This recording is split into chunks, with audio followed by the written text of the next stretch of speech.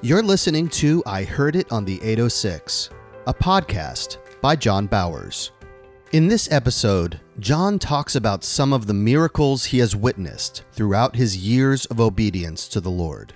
You heard the podcast on Herb Christensen's miraculous touch of God when he had 24 hours to live in the hospital and went out to make 35 trips to Russia, ministering to 8 prisons in Siberia during the winter months. Now I'm going to take you to 2 more miraculous healings that I saw with my eyes. So the church needs to wake up and realize that Jesus is still healing today. Jesus is still working miracles today. And it's time we quit just going, having a few songs of praise, listening to a nice sermon, and coming home and eating a little lunch and starting Monday all over again to do it again on the weekend. Let's do something like Herb did. Let's go save thousands of souls. You don't have to go to Siberia, but maybe next door. Who knows what God's going to call you to do?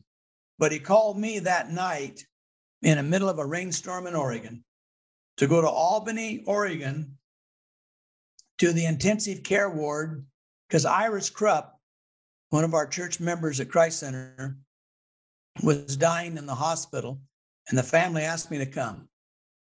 So I arrived to find that the room was filled with the Mennonite family that she was raised in.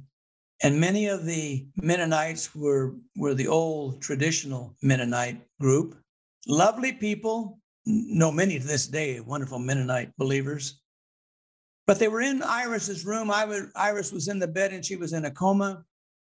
And as I was being ushered to the room by the nurse told me she's going to pass anytime tonight.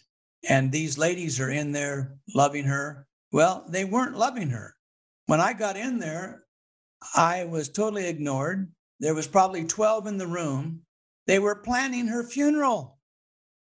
They were talking about the songs we're going to sing at the funeral. They were planning the dinner after the funeral. Mennonites are traditionally known for these wonderful fellowship dinners on anniversaries, birthdays, weddings, and funerals. So they were planning her funeral. They were talking about what dress they would have her in. They were talking about what kind of a casket she would be in. And I'm listening to this and I'm thinking to myself, oh God, speak to me. I didn't come up here to listen to this. And he says, tell everybody to leave. So I says, ladies, if I may have your attention. And they all knew who I was. I says, can I have your attention? I'd like to spend a little time with Iris by myself. So they all left. One left under protest, but we won't get into that. So as the door finally closed, I went over to Iris's bed and I took her hand and I says, Iris, I know you hear me. Now I'm speaking because of what I've heard the Lord tell me. The Lord said, she's hearing you, speak to her, prophesy to her. So I said, Iris, the Lord has spoken to me. You're not to die. This is not your time to die. You're to go to sleep tonight now. I know you hear me. You're to go to sleep tonight and you're to wake up tomorrow morning and you're to call me and you're to come home the next day. Now, again, for you listening, here goes crackpot John Bowers again. I'm just telling you, listen to the podcast before you hang up on me. And I left. And as I left, I was only in there maybe for 5 minutes. I prayed with her, laid hands on her head and prayed and just wanted to confirm what God had spoke to me. And I left. And as I'm leaving, they immediately rush in as if I had stolen something. Next morning, 8 o'clock in the morning, I'm having coffee with my wife. Phone rings. Hi, John, this is Iris. I woke up just like you told me to. I went to sleep just like you told me to. John, I was listening to them prepare my funeral and I was screaming at them, no, no, no, but they couldn't hear me. And John, when you took my hand and said, Iris, go to sleep, wake up tomorrow morning, you're to live and not die. This is not your time to die.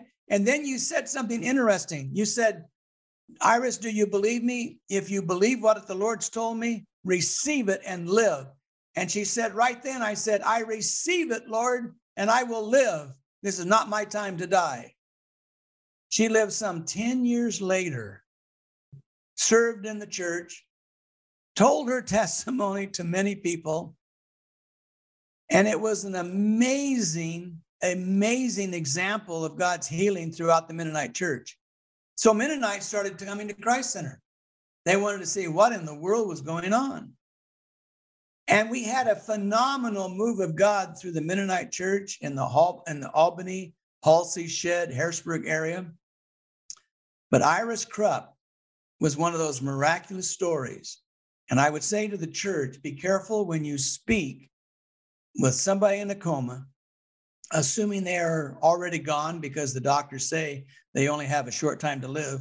You never know. When God speaks, miracles happen. Second miracle I want to share with you about the mighty touch of God's healing power was a high school kid that had just graduated from Harrisburg High School. He was a baseball pitcher, star on the team, had a chance to go professional, had a tremendous wicked fastball, great sinker, was just a popular kid. And one night he's traveling down the road. He had gone to a wrong kind of party. He had taken on some drugs, and in his hallucination, opened the door going 70 miles an hour and jumped out. Rolled and rolled and rolled and rolled down the ditch, breaking bones, fracturing all kinds of things. And that next morning, I get a call from one of my elders who was his principal in the school and loved Jimmy. And he was crying, and he told me the story. And he says, John, I need you to go with me, because he was a brand new baby Christian. And he said, I don't know how to deal with this. So he said, would you go with me to the hospital? So he picked me up, and I went to the hospital with him. And when we got to the hospital, the same Sacred Heart Hospital that Herb had his surgery in, we went right up to the intensive care ward. And there were people jammed everywhere. Students were up there. There was people everywhere. And I went to the phone there at the intensive care ward, and I picked the phone up and I said, Pastor John here. They knew who I was at the hospital. I said, I'm here to see Jimmy. And I've got one of my elders with me. They said, sure, come on in. So I went through the doors, and they ushered me back to where Jimmy was laying on a bed. Absolutely looked like a mummy. Everything about his body was wrapped up. They had tubes running down his nose, down his throat, and he was motionless. And he had been motionless. He was in a coma since they brought him in. And the nurse told me, she said, it's only a matter of time. Now there's no way he can live. His dad and his sister were on the opposite side of the bed when we got there. And the Lord spoke to me, and he said, don't greet anybody. Minister to Jimmy immediately with the prayer of salvation. So I quickly went to his side, and I said, Jimmy, my name's John Bowers. I'm the pastor of Christ Center. I'm here to tell you that Jesus loves you, and he wants your soul to be saved. So pray this prayer. Jesus, come into my heart. Save my soul. I confess I'm a sinner, and I repent of my sins. Jesus, I believe that God raised you from the dead, and you died that I might live. And I accept you right now as my Savior. Amen. I backed off, and God says, now ask for a sign. And I'm going, oh God, why do you do this to me? Ask for a sign. And I said, Jimmy, give me a sign that you just prayed that prayer. Up comes this mummied wrapped hand, and he waves it in the air, puts it back down. And his sister screams and said, he hears us. And she said, Jimmy, did you pray that prayer? He lifts his hand again and waves it in the air. His father starts crying. Immediately, both of them said, can we get saved right now? I took my elder's hand. I took the sister's hand. I took the father's hand. I leaned across the body of Jimmy, who was in a mummy state, and I led them in the same sinner's prayer. And when we finished praying, Jimmy's bottom hand came under our hands, his top hand came on top, and he shook all of our hands, and within just a few hours was in heaven. The salvation plan of God is so awesome. He heals, he waits until the soul has a chance to get saved. And in that case, Jimmy had a choice: to reject him and go to hell, to receive him and go to heaven.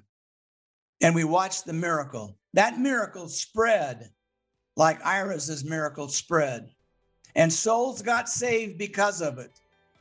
Because Jesus heals for a reason: to get his word out so that other souls can be saved.